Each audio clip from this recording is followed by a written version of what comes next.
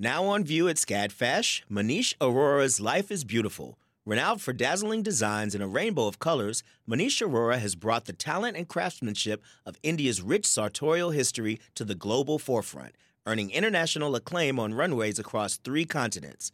Designing in India since the 1990s, Aurora's glittering garments celebrate extravagant expressions of self through varied materials, techniques, and silhouettes in a triumphant union of Western and Eastern aesthetics adapted to today's multicultural society with a touch of humor. Find out more at scadfash.org.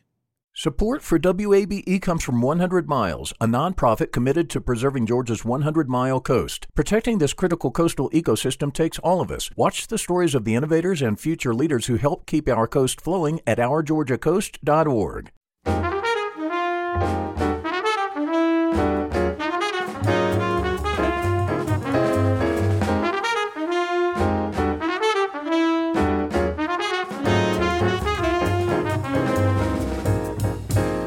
WABE in Atlanta, this is City Lights.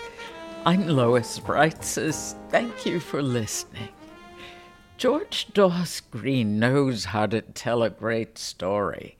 The American novelist is also founder of the phenomenal storytelling organization, The Moth.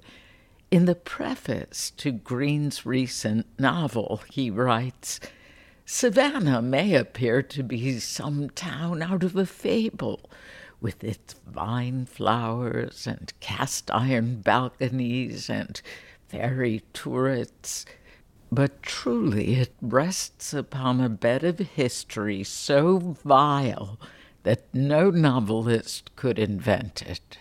Later this hour, we'll listen back to my interview with the author about his book, The Kingdoms of Savannah.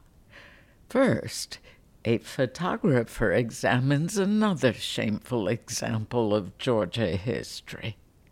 Southern Rights, a new exhibition at the Atlanta Contemporary, spotlights segregated proms in South Georgia. The photos were not taken in the 1950s. They date from the early to mid-2000s. The works on view are by photographer and filmmaker Gillian Laub and have been featured in other forms, including a book and a documentary, which aired on HBO in 2015. Gillian Laub joins me now via Zoom to talk more about her experience documenting race over the last 2 decades. Welcome to City Lights. Thank you so much. Thank you for having me. How did you first hear about Mount Vernon, Georgia, and the segregated proms there? So back in 2002, I was starting out as a young freelance photographer, and I worked for many publications, one being Spin Magazine. And the editor at Spin Magazine reached out to me and said, oh my goodness, I just received a letter, a handwritten note from a student in Montgomery County, Georgia, begging us, it was really a cry for help, saying, please come to my community. I can't take my boyfriend to the prom because he's Black, I'm white. They're still having segregated proms in my town. Please come and tell this story. So that's how we first heard about it, through, her name is Anna Rich Chafin, who wrote the original letter. Now, she had boycotted the prom, and when we received the letter, the segregated proms had since passed, but the next segregated event was homecoming. So we went down from New York, from Georgia in 2002 to document the Montgomery County segregated homecomings in 2002. Being a New Yorker, living in a part of the country that certainly it was a different world from small-town Georgia, what was it like for you to navigate and document this new territory? Well, it was shocking. And then I felt, wow, I'm really naive that, look, racism is everywhere in our country. It's obviously in New York as well, but this type of, overt racism I had never experienced, and I didn't know still existed, really. I thought that was what we studied. So it was quite shocking, but it also felt there was such dissonance because at the same time, it was a really friendly town, and it seemed on the surface like it was very mixed and kind of like an idyllic, beautiful Southern town. So it was just so contradictory to the fact that they were actually segregating by race, and it seemed from the outside that people were walking around happy and okay with it. So that's when I knew I had to dig deeper, and why I really kept going back and wanted to really get to know this community better. Yeah. Why did you return to Montgomery County in 2008? Well, in 2002, I had begun a project in the Middle East. So I was really in the Middle East for 5 years. During that project, I realized, oh my goodness, I'm, on the other side of the world, but there is something so profoundly not right going on in my own backyard that when I come back, I have to really investigate this. So in 2008, I called the school. I didn't know Anna. The person I kept in touch with was Anna, the student who originally wrote me the letter, and she had since moved away to Atlanta with her boyfriend. So I didn't know anyone there, and I didn't know if the proms were still segregated. So I called the school and I asked when their proms were, and they said, "Oh, which one? The white folks prom is this weekend and the black folks prom is in 2 weeks." So there was my answer. Unbelievable. And I knew I had to go down and continue this, really start and continue this work. And that's when I called the New York Times Magazine, who I also worked for as a freelancer, and told them. And that's when they commissioned me to do that. So the schools were integrated, but not their dances. The schools integrated in the 70s, but the proms were not integrated until 2010. Okay. Two things go through my mind. First, how did they get away with it when the schools, by law, were integrated? And the administration, the teachers, the parents, who created these separate events? Well, it's interesting because when I talked to a few crossover teachers from the 70s, and they said they began as separate events because, well, when you're voting in the ballot, there's literally a column for a white queen and a black queen.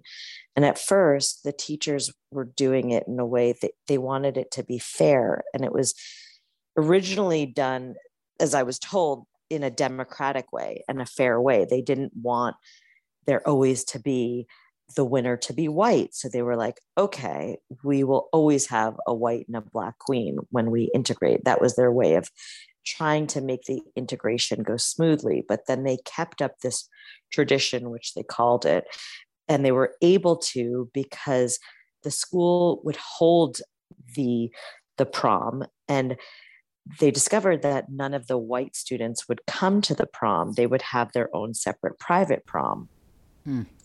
So then the schools just opted out and stopped being involved in the organizing of the proms. So the reason why it wasn't illegal is because the proms were essentially private. And it would so happen that the white parents would pay for the white prom, and the black students said that they had to, spend many months fundraising for the prom, their prom. Gillian, what were some responses you received from the black prom goers and the white students you talked with? Well, I felt very welcomed with open arms to the black proms that I attended. And, I think that there was such injustice going on because these kids went to school together, essentially from when they were kindergarten. So they knew and felt it was really wrong. In fact, I remember in 2009 when I was with a lot of the the graduating Black students of that year, they went to see the night before their classmates who were white, who were having the prom at the exact same, the Vidalia Community Center. And they were asked to leave after the father-daughter dance. They were actually asked to leave, and the door was slammed shut in their face. So when I witnessed that firsthand of how painful and awful that was and how they felt, it was shocking. And so I think that a lot of the Black students felt hurt, but they were also scared to speak out. They didn't know what repercussions would come of it. And in 2009, they wanted to speak, but they also asked me to make sure that it wasn't published before they graduated. I'm just saying 2009 is outstanding. We had a Black first family in the White House. We did. It was quite shocking. And on the other hand, I was not very welcome by the white community. It was interesting because I'm white. So at first they thought, I was a safe person to talk to, but then when they realized this was the story I was doing and I was focusing on the racial situation in the town, all doors closed on me. And I was, chased out of town many, many of times. You mentioned the crossover teachers, you call them. Did you try to interview the principal about the segregated dances? Yes. The years that I was there while the proms were segregated, the principal in the school wanted nothing to do with me and would not participate. If you are just joining us, this is City Lights on WABE. I'm Lois Reitzes, speaking with photographer and filmmaker Jillian Laub.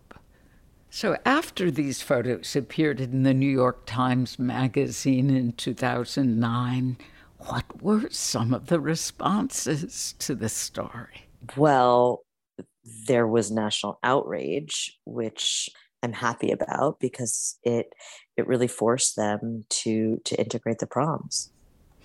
And what went through your mind after learning that your photos were the catalyst for integrating the prom the following year?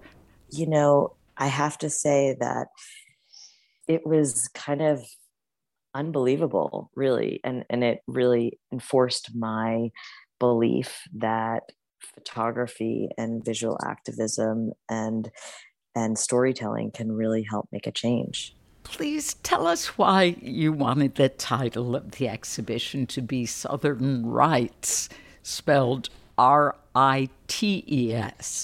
I mean, it seemed so, the play on words and rites and rituals. I mean, this was all about the rites and rituals. Something clicked, and that came to my, when I was searching for a title, that came to me, and it just felt so right. It's very powerful. No pun intended. Absolutely. Speaking of powerful, I realize this is not easy to answer, but which photos do you find the most moving? Oh, goodness. That is a hard question to answer. I have attachments to so many of the photographs. It's truly, truly, truly hard for me to choose. I think for me, there's something about the joy in, there's a picture that I took on the dance floor in 2011, and there's just complete and utter joy that the students, they're just dancing. And it's like, it seems like such a picture of teenagers dancing. But to me, it's so much more loaded than that, because it's like, this is what was being prevented for so many years what seems so normal. And I don't want to say mundane, because joy is not mundane, but something that just seems so common was forbidden. So I think that that photo of the students dancing on the dance floor in 2011 felt symbolic. And the prom prince and princess, their first dance, that's why I made that the cover of the book, because there's a tension there. This series of photos later became the subject of a documentary on HBO, which you directed. Would you describe telling this story through the medium of film after documenting the photos? Yeah, so I wasn't setting out to make a film, but look, I knew the proms were a symptom of something much larger in this town. And I felt like the pictures, although I still wholeheartedly believe in a still photograph being able to tell a whole story, there was something about having so many conversations with people and interviewing people that I felt like a film, even though I didn't know how to make a film, was the way to convey this nuanced and complicated stories. So I really kind of by trial and error just started to figure out and teach myself sound and how to shoot video the way I was shooting my still images. And it took a while. It was a hard transition, but I started really filming around town, and it wasn't just about the proms. Then something tragic happened when I started filming. There was a racial killing in the town. So the film ended up really becoming about that case. And I was telling the story about race now through the tragic killing of Justin Patterson, who was somebody whose family I knew from photographing the proms. Since the exhibition has been on view at the Atlanta Contemporary, have any of the subjects of your photographs contacted you? Oh, yes. We had a wonderful night. So many of the subjects who were in the photos came to the opening and saw themselves hanging on the walls. And it was such an emotional, moving evening. And then they came back again. And I've been in touch throughout the years with a lot of the people in the photographs, and I follow how their lives are unfolding. And it was just really incredible to witness them seeing themselves on the walls. It was very powerful. Though Atlanta is much different, worlds apart from small town South Georgia. But a short drive away. No kidding. What is it, 140 miles? About, yeah. Yeah. Have you any thoughts about reactions to this show in our area, other than those joyous responses from subjects who gathered for the opening? I think it can be sobering, because I think a lot of people in Atlanta, it is amazing to hear local people in Atlanta, their shock that this was happening just in their own backyards. It's sobering, and I think it's hard to reckon with that this was still happening very close by. Photographer and filmmaker Gillian Laub. Her new exhibition, Southern Rights, is on view at the Atlanta Contemporary through January 8th.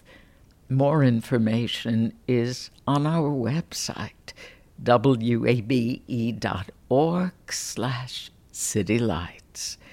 In a moment, coastal Georgia takes the spotlight in George Dawes Green's novel, The Kingdoms of Savannah.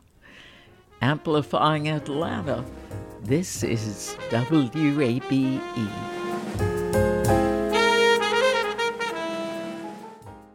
The field of mental health counseling is growing rapidly, and Richmont Graduate University can equip you with everything you need as a licensed professional counselor while integrating your faith into your clinical practice. Programs are offered in Atlanta, Chattanooga, and online. Apply today at richmont.edu. That's richmont.edu.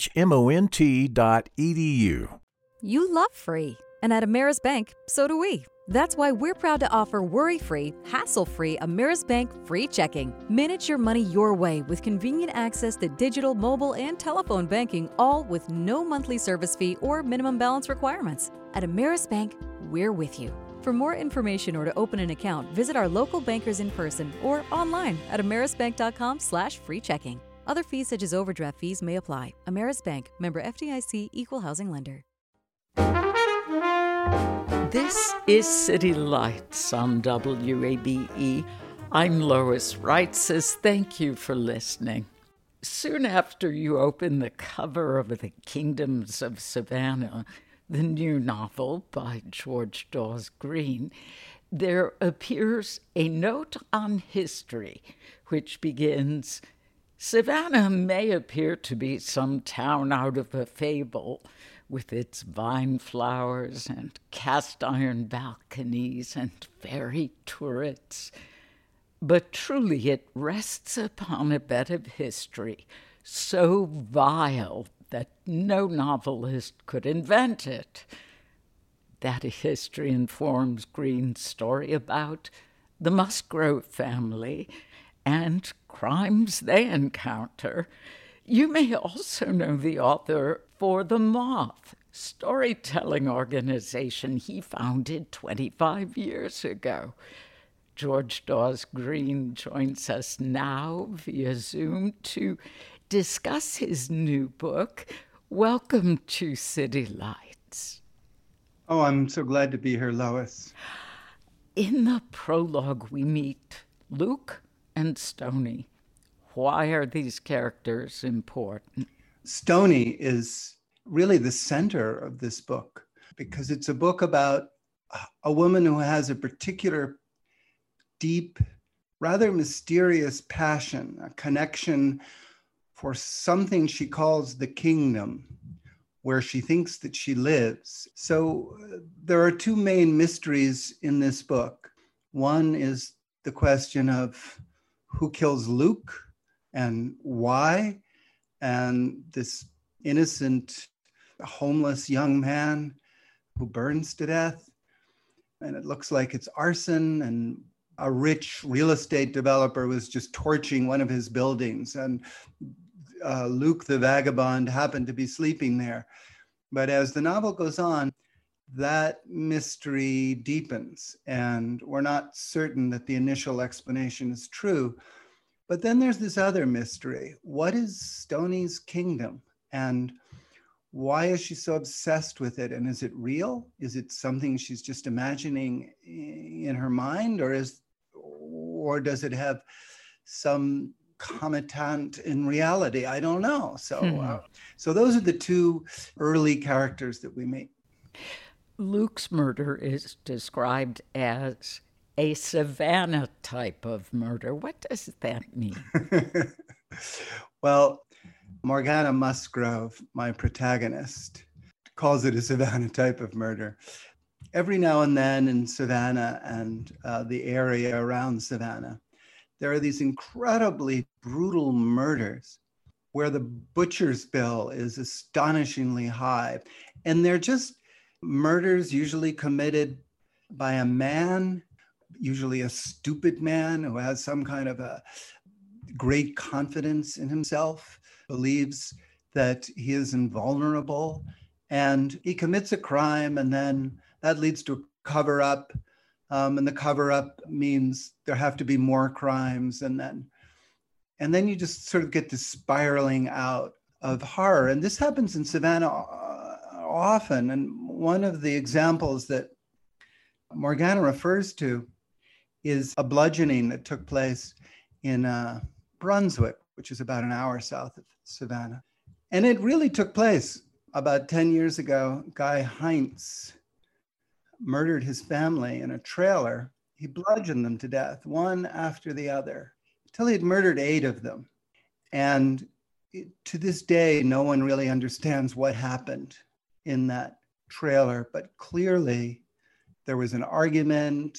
Guy Hines was selling methamphetamine. One of his brothers, was arguing with him, and then other family members started arguing. Somehow or another, he winds up bludgeoning 8 people. I don't know how one does that. Well, you further write about Savannah as, quote, a pit of vipers, a great city that sets its alcoholics loose on St. Patrick's Day, and take issue with its ghost tours. Vivid descriptions of flaws about this city, George.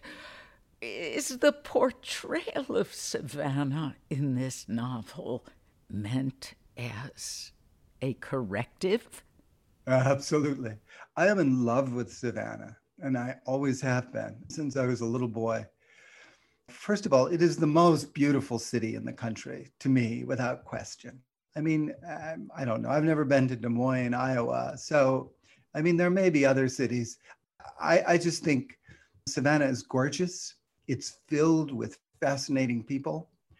The other thing that I really love about Savannah is it's so compact. For a city that has that many interesting worlds, it's really very, very small. You can stroll across the city in, just a few hours from one end to the other. And yet there are all these kingdoms within Savannah, all these different realms. There's the enclave of the very wealthy, and there are Black communities that have really been there for 200 years. And there's, a gay community, there's an artist community, there are homeless encampments all around the city. And because they're all so cheek by jowl, it just makes it for a fascinating place. So I love the city. I do think that it rests upon a bed of evil. And the history is something that we have to deal with. We have to be open about. And I don't think that we have been particularly open about the horror of Savannah's history. But I do believe that the city is getting better and better all the time. And I'm madly in love with it and always will be.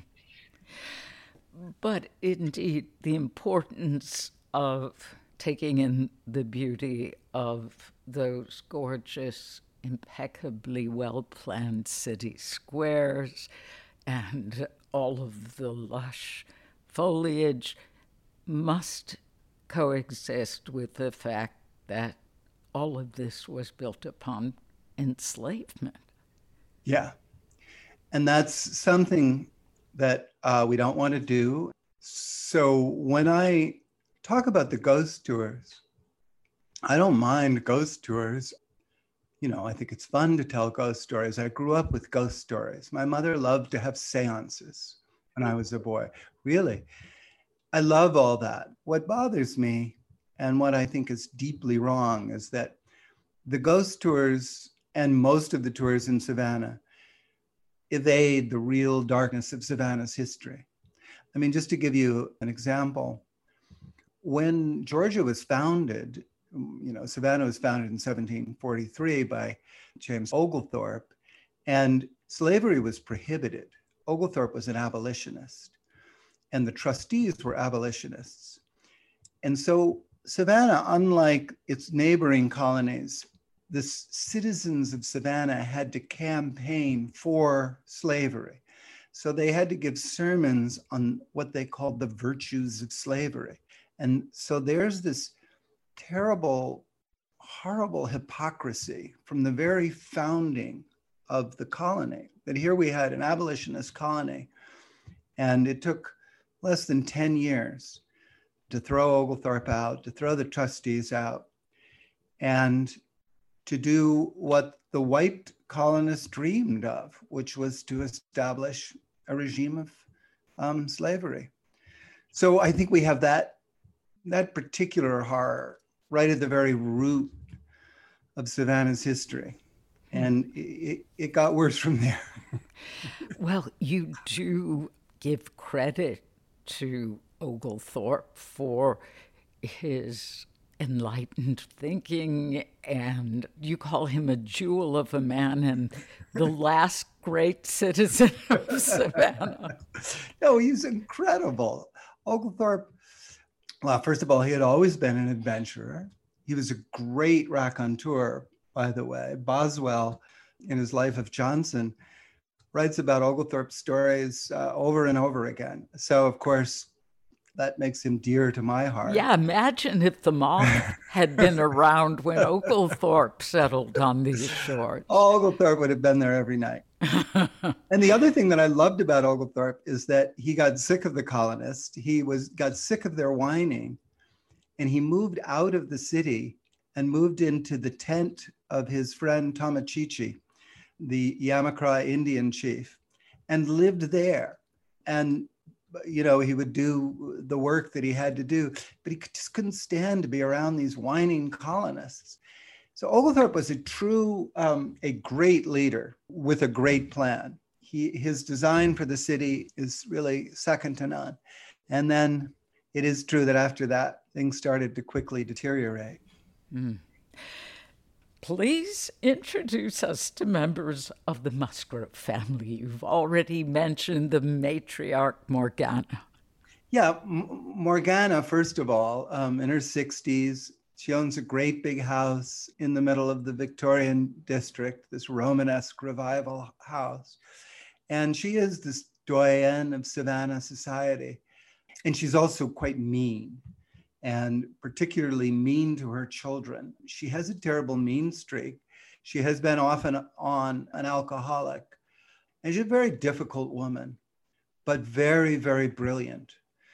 And when she discovers that her husband left her in his will all of his little businesses, so she finds that one of those businesses is a detective agency, which is, you know, a little mostly moribund, but a client approaches her, offers her a great deal of money to work on investigating this case of murder, the case of the murder of Luke Kitchens. And she, to everyone's surprise, because everyone knows that this horrible real estate developer is the one who did it, Morgana accepts his money and then inveigles the members of her family to come join her in this case. And the members of her family, all of her children and granddaughters, are just quite sick of her.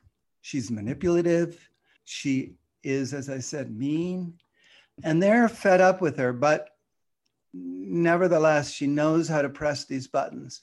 And she brings in her daughter, Willou, who's a Superior Court judge, and who is connected with a particular, I call them the kingdoms of Savannah, the different realms. And here's the sort of the legal realm, the courtroom realm. And so she has a lot of information that's useful for Morgana. And so she brings in her son, Ransom, who is kind of a ne'er-do-well, has wound up living at one of the homeless encampments, but is like his mother, pretty smart. And particularly, she brings in her granddaughter, Jack, who is a granddaughter via the marriage of Morgana's daughter. Jack has been adopted into the family. She's Black, and she's a fierce activist and fiercely fed up with Savannah society and rather obsessed with notions of justice. And I find her particular journey through this book to be, that was the thing that sort of propelled me through this novel. If you are just joining us, this is City Lights on WABE. I'm Lois Reitzes, and my guest is the author George Dawes Green. We've been discussing his new novel, The Kingdoms of Savannah. The interracial makeup of the Musgrove family struck me as unusual in terms of their regard for one another. Jack is clearly the favorite granddaughter of Morgana. The Musgrove siblings don't behave in a way that shows racial prejudice. And that extends to the way the family stature is viewed by others in the city. How realistic would this be in Savannah, George? Well, I think it's realistic. And Morgana is an enlightened person, and so, as you know, Savannah's a blue city. There are members of the family who are deeply conservative, but Morgana herself is not. She is a lover of the arts. So I don't think it's unrealistic at all that I didn't think that there needed to be any animus against, any racial animus, or I think that it's perfectly understandable that families in Savannah are accepting of gay marriages of their siblings. I think that there's strain, and that's clear. It's evident that Morgana is struggling with this new world. But I find her struggle to be fascinating and somewhat inspiring. Yeah, I mean, that aspect of the family is welcome. There are references to 7th and 8th generation Savannahans in this story. Would you talk about your depiction of class structure in the novel? Yeah, I mean, it's fascinating in Savannah because there's always a turmoil there. The city has new blood all the time. People are moving in now, particularly folks from Atlanta. Lawyers from Atlanta are letting that rabble in and buying the houses down there. Folks from New York are coming down. But, they always have. So there's always this sense of turmoil. But what is interesting is that when folks move to Savannah, they've never tended to bring their ethos with them. They sort of leave their ethos at the city gates and they take on the city's ethos. This was particularly interesting to me because in the 1850 census, Savannah was mostly populated by people from either the North or foreigners. And so you'd think, oh, well, that would make it an enlightened, liberal, Yankee-style city or an abolitionist city, but not at all. It was the folks who came to Savannah, really accepted what they were given. And there was no abolitionism in Savannah in the 1850s. I always find that particularly interesting, the way the class system could break down in Savannah, but it doesn't. When you go to the homeless encampments around the city, you see there's thousands and thousands of people in the city who don't have homes. They're Black and white, and there are camps for drug addicts. There are all Black camps. There are all white camps. There are mixed race camps. But there are just so many of these encampments. And then in the middle of the city, you've got these fabulous, fancy, turreted houses where the wealthy live. And those two groups, they see each other every day. They pass each other in the squares. There's not really much connection between them. Although sometimes the homeless people will work at the rich folks' houses. So I always found when I was at the encampments that they knew everything about the lives of the rich folks of Savannah. And that I've incorporated into this book. As we learn the backstories of Musgrove family members and read rich descriptions of Savannah's physical beauty, along with its historic monstrousness, the suspense increases. And the thriller comes to an end. George, ultimately, what crimes are you revealing in the Kingdoms of Savannah? The crimes of Savannah, they keep boiling up because I think there's some deep streak of selfishness in this city. Just as, I guess, a sense in Savannah that we love wealth and we love wealthy people and we give them way too much power. author George Dawes Green.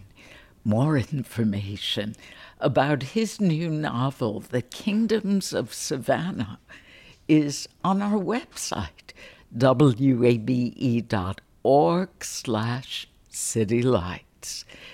In a moment, we'll hear from the creator of Candle House Collective, a theater company that performs interactive plays over the telephone for an audience of one. Amplifying Atlanta, this is WABE. Author George Dawes Green.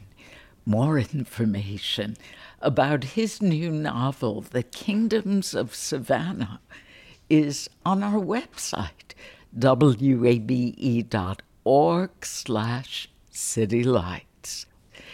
All through the year, WABE has had fun recording our music series Sounds Like ATL.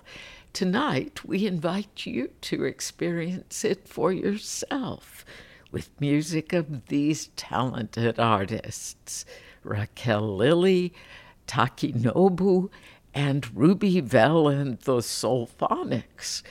That Sounds Like ATL tonight at 8 on 90.1, and you can see the performance on WABE TV tonight at 11.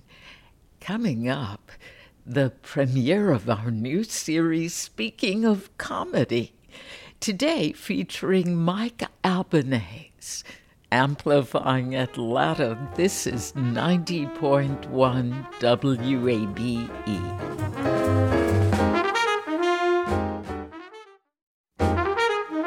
This is City Lights on WABE. I'm Lois Reitzes. Thank you for being here. Over the last 18 months, you may have become familiar with our series Speaking of Art and Speaking of Music. Today we add a new category to our Speaking of collection, and it's meant to make you smile. This is Speaking of Comedy, where we hear from local comedians in their own words. Hi, my name is Mike Albanese, and I am an Atlanta comedian. I first got into stand-up when I kind of had my life falling apart when I was living in Florida, which is a shocker to find out that somebody's life wasn't doing great in Florida. I grew up in Gwinnett County, but I moved down there, chased a girl, which always works out perfectly. And a buddy of mine, great comic, still works here in Atlanta as a comedian, Bob Place, had been doing comedy for years. Ever since I've known him, we were in high school, he was doing stand-up. And when things weren't going well for me, got out of a relationship that almost ended in marriage, job was done, it was a whole scenario. I was just like, hey man, I really want to try my hand at this. And I just kind of packed my bags and moved up to Atlanta. And me and him just kind of hit the road and hit the Atlanta comedy scene full force for years. And it was a really fun couple of years. And I think that's what makes Atlanta such a great community too, is that there's so many opportunities to do stand-up and get good. Some of my biggest challenges in the comedy industry have been me. I think I'm my own worst enemy, my own worst critic, but also my self-doubt, anxiety, all these things kind of get in my way. Because especially now, like, the world is open to anybody who wants to put anything out there. You don't have to wait for somebody to do it for you. So it's really just it's more me getting out of my own way to try to continue to move up and become better at comedy, get more people listening to my comedy, so on and so forth. I think my inspiration for most of my material, and I hate the word inspiration for material when it comes to comedy because it just seems so much more grandiose than it really is. But, you know, I like to put myself in situations that instinctively I wouldn't want to be in.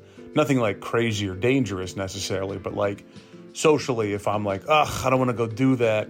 I don't want to go to this party. I don't want to go to this dinner. I don't want to go, to this event.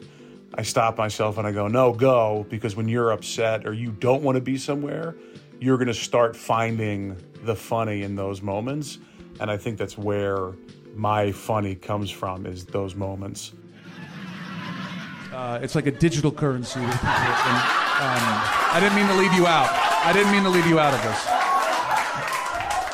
So there's a blockchain. I got to go farther back. I'm sorry. You remember Monopoly? It's just like that. It's just like that. It's fake money in a fake real estate. The metaverse, that shit ain't real either. And you're moving fake cars, Tesla, you're moving them around the thing, and someone's gonna go to jail at some point. So that's what crypto is. Just to be a thing.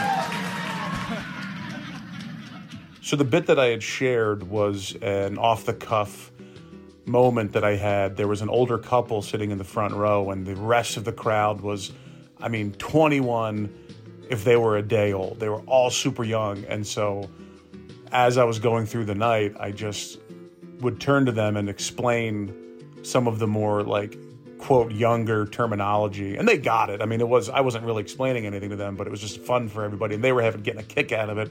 So I just kept doing it.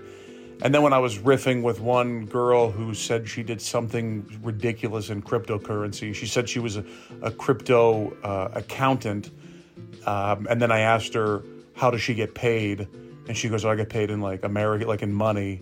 And that's why I was like, well, crypto is just an insane idea. If someone who's an accountant for crypto doesn't accept crypto for payment. Anyway, so I started talking to the people in the front row, and then it was just a really fun night. I'm super proud that I came from Atlanta doing comedy, because Atlanta, you can hide as a comedian in Atlanta and just cut your teeth and fail over and over and over again without really much pressure from quote, industry watching you and getting a taste in their mouth for you too soon. I've seen a lot of people that industry gloms onto them real quick for whatever reason, whether they had one good joke or they look a certain way or they have one specific point of view, and then they get a bunch of opportunities in the industry, and then they don't have the chops to keep that up. So I think it's really cool to have started in Atlanta, where you can just kind of make the mistakes without a lot at stake. I love involving the crowd in my set when it makes sense. Just like the bit that I had sent in was just off the cuff type of thing that happened during that show. I love it when the crowd just kind of lets me meander throughout my set, talk to them a little, ask them questions, but not what do you do? What's your, not that the kind of the classic move, but let them react to certain jokes and why do they react to a certain story or the way that I told it. And then I can kind of find my way through the rest of my set. And I've had sometimes where, I'll go full hours without telling a single joke that I prepared, just because the crowd is just really, really into it and they get an experience. And I never thought that that's who I'd be as a comedian. I thought that I was going to be a joke writer and stick to the script type of thing. But as I get older and I get more comfortable in my own skin, I get more comfortable on stage, and it's kind of led me into that new direction of being able to be super comfortable with no backup plan, as much as I am with sticking to the plan. So I am performing November 19th in Lawrenceville, Georgia. That's where I grew up. I'm super excited to be back home in my hometown of Lawrenceville at Aurora Theater, November 19th. I'm recording an album next year, going on tour next year in 2023. Those are the things I got coming up in the future, but November 19th is what I'm really excited about, to go to Aurora Theater. That place is so awesome. It's going to be a great time. Mike Albanese and our series Speaking of Comedy. More information about Albanese is on our website, wabe.org/citylights. This weekend, Atlanta Contemporary has an opportunity for women-identifying participants to let it all out in partnership with artist Whitney Bradshaw. the Art Center will host the Outcry Project. Bradshaw, who has been photographing women screaming since 2018, will lead a discussion about the project beginning at noon on Saturday. Then she'll invite volunteers to participate. I'll be facilitating an Outcry Scream session where people who identify as women can engage in unbridled self-expression at maximum volume as an act of defiance against the patriarchy. It's an incredibly powerful exhibition. Scream session slots are limited, and participants must register in advance. More information is at atlantacontemporary.org/events. Finally, today, WABE will perform maintenance on our radio tower this Sunday between 1 and 6 p.m. During that time, our radio signal may need to be reduced or even switched off. However, all our streaming options will be available. That's on a smart speaker, the WABE app, or online at wabe.org. You've been listening to City Lights, our daily exploration of arts and culture. Monday at 11 a.m., Chef Deborah Van Treese tells us about 2 new restaurants she's opened in Atlanta, Oretha's at the Point and Serenidad. Plus, a look at the new documentary Blood Memory, airing next week on the World Channel as part of the America Reframed series. If you missed part of today's show, like my earlier conversation with photographer and filmmaker Jillian Laub, you could catch up through our podcast or on our website, wabe.org/citylights. There you'll find a complete archive of our stories, so you can listen to City Lights on your schedule. Our theme music is The First Time, written and performed by Joe Granston with his jazz band, courtesy of Hot Shoe Records. City Lights senior producer is Kim Drobes. Our producers are Summer Evans and Janine Etter, and our engineer is Shelley Canavy. I'm your host, Lois Reitzes. We'd love for you to connect with City Lights on social media. We're at WABE City Lights on Facebook and Instagram, and you can follow me on Twitter at LOISREITZES. Thanks for listening to WABE Atlanta.